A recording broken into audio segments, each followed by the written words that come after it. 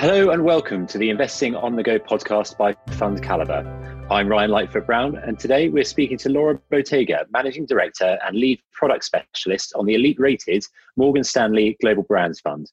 Laura, thank you very much for your time. Thanks for hosting me. Now, don't lose money is one of the mantras of the team that we have. And it's certainly rung true in the most recent market turbulence. The fund's already back in positive territory year to date and is up about 5%. In fact, it got back into the black as early as 17th of April, just 3 weeks after the market low. How has performance been so strong? Yes, that's right. People do know us for our high quality stock selection, and we're really focused on absolute risk, trying to avoid losing money. And we think by longer term, focusing only on those high quality compounders, it's a great way to achieve that performance and compound wealth. If you think back to the beginning of the year, it started with high expectations, which worried us.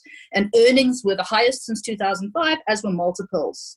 High expectations are dangerous, as you can imagine, as they're easily disappointed. So to explain the performance, Global Brands was defensively positioned from our bottom-up stock picking with over 85% of the portfolio in our three high-quality sectors, staples, healthcare, and IT. And we thought this defensiveness would be needed, and we were right. Staples remained generally defensive, and our companies performed in line with the sector. Stocks geared towards hygiene did well, whereas we trimmed some of our beverage companies, which were under pressure because of social distancing and the closing of bars and restaurants. Software and services were robust, where we performed in line with the overall sector. And that's our cloud-based subscription businesses, which proved really good in terms of their sticky revenue. IT services were a bit more cyclical than software, but our holdings in the space were pretty well positioned. As companies are really focused on digitizing. And for healthcare, our bias towards consumables, and those are single-use medical equipment, has really helped us outperform. Our holdings are skewed towards those as well as to life sciences and diagnostics. So overall, Global Brands, the portfolio did what we expected in the correction of the first quarter, and the three quality sectors in the portfolio fell roughly 10 to 13% compared to a 21% fall in the MSCI World Index. They were far more resilient because of their earnings generally are far more resilient. Well, I can certainly see how those healthcare companies would be doing quite well on single use at the moment. With that in mind, has the fund had any new holdings at all, or have you removed any stocks of those ones that you said were a little under pressure? Yeah, it's important to understand there were no wholesale changes to the portfolio positioning, as it was already pretty defensively positioned. What we did want to check is that none of our companies faced any significant balance sheet risk, so that we didn't have to sell any of those for that reason. Where we did reduce positions, it was, as I mentioned, reducing exposure to social distancing, or stocks challenged by that, such as Pernod Ricard or Coca-Cola in beverages, but then also adding to hygiene plays like Reckitt Benckiser. We did put two new positions in the first quarter, Procter & Gamble and LVMH, and we sold one staples name, Church & Dwight. So on Procter & Gamble, we recognized already last year that P&G's reorganization was having a positive effect. It was skewed to top-line growth in the US and China, and there was a positive margin story developing, but it was too expensive. So March really gave us an opportunity to buy into what we think is a high-quality name. It makes a very strong return on capital, and we're now much more confident that it could compound its top line, given that focus on the fast-growing markets of China and the US. Our other new purchase was LVMH. We think LVMH is one of the best luxury goods companies in the world with great long-term growth prospects. We've owned it in the portfolio before, but sold it because it got too expensive. And again, the price falls in March gave us the chance to get in at a reasonable valuation. LVMH makes a sustainably high return on capital, and it should be able to grow its top line, under around 5% in the future. powered by, of course, the very important Chinese consumer. And at the heart of the company is Louis Vuitton, one of the biggest and most profitable luxury goods brands in the world, which has helped LVMH compound at around 12% for the last 20 years. So over time, it's great management, it's good capital allocation, it's all the things we look for typically in global brands. And this company has become home to one of the world's most a series of the world's most recognizable luxury brands. That's a bit more cyclical than the first name I spoke about, P&G, but we think we got in at the right price. And now income isn't the mandate of the fund, but one of the investment criteria as part of the process is that each holding must have a little bit of a dividend yield to show that they are committed to existing shareholders. Do dividend decisions like that affect your capital allocation decisions? And with the sort of situation in mind of lots of dividend cuts, how do you think the dividend payments of your company is going to hold up in the next sort of 6 to 12 months? Yes, that's key. Getting capital allocation and governance right is central to our high-quality approach, and dividends do play a part. Typically, we prefer dividends over buybacks. We think the discipline of having to pay a regular dividend is important to management, and it matters for the total return to shareholders over the long term. Secondly, we prefer dividends as it doesn't involve taking a view on the company's share price. For buybacks to work over time, management have to consistently buy back stock below the long-term value of the intrinsic value of the company.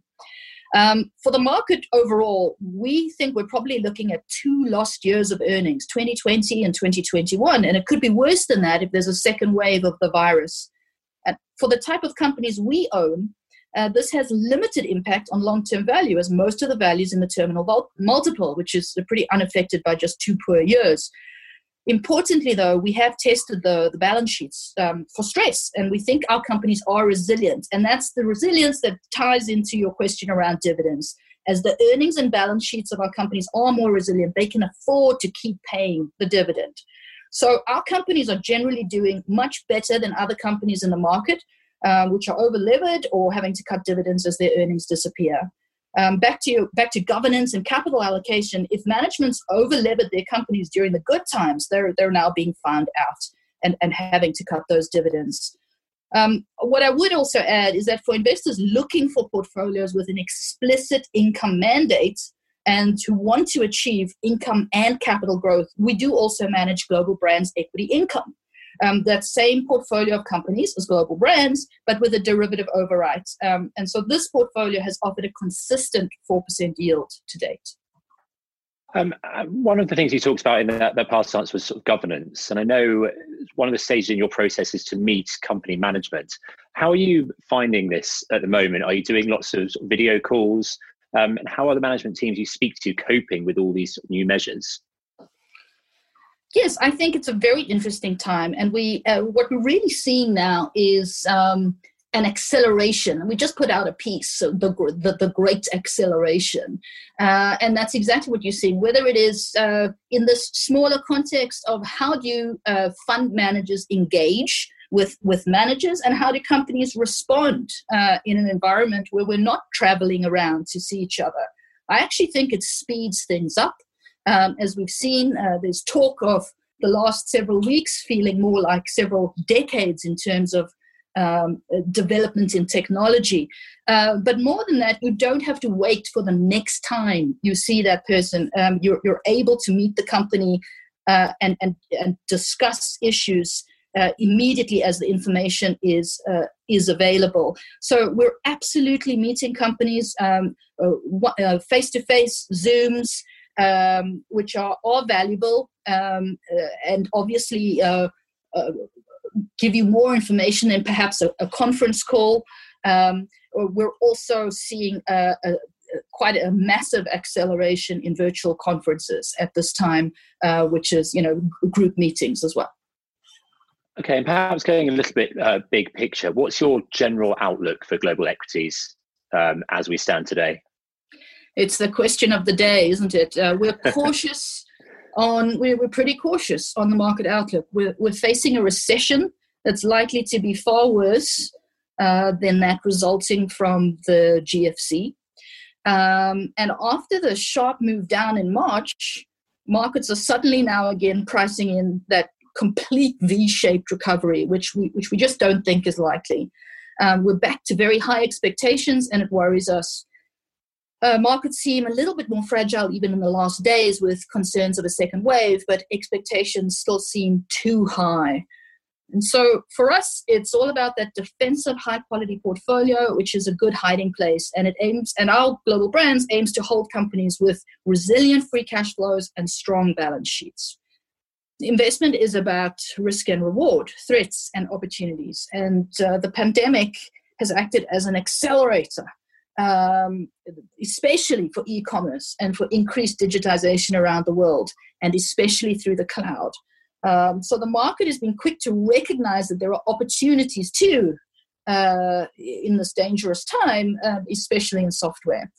The pandemic, I think, remains a risk. We've never seen a vaccine being discovered and manufactured in 4 years, let alone 2.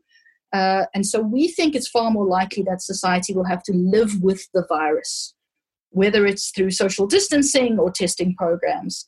And that makes the outlook far more uncertain and volatile than we believe the market is assuming. Our key message, therefore, is you have to focus on the resilience. Is the company resilient? Is the team looking after them, looking to identify them resilient? And we think we are. Our global equity portfolios have also demonstrated resilience when it mattered.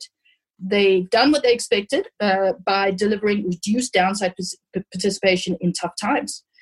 So when you also think about the alternatives available to investors, whether it's value or growth in traditional equity or maybe traditional income solutions, which have historically been geared to sectors where dividends are now scarce, we think quality remains for us the best hiding place. And we think it's especially important when the market's back to dangerously high expectations. Well, Laura, that's been really interesting. I could talk to you about this all day. Unfortunately, time has caught up with us. So thank you very much for your time. And thank you very much to our listeners for listening. If anyone would like more information on the elite-rated Morgan Stanley Global Brands Fund, please visit fundcalibre.com. And don't forget to subscribe to the Investing on the Go podcast for more content from us and all of our elite-rated funds. Thank you. Please note that these are unprecedented times and the market can react very quickly to news. The views expressed are at the time of recording and could change. And remember, we've been discussing individual stocks to bring investing to life for you. It is not a recommendation to buy or sell. The fund may or may not still hold these stocks at time of listening.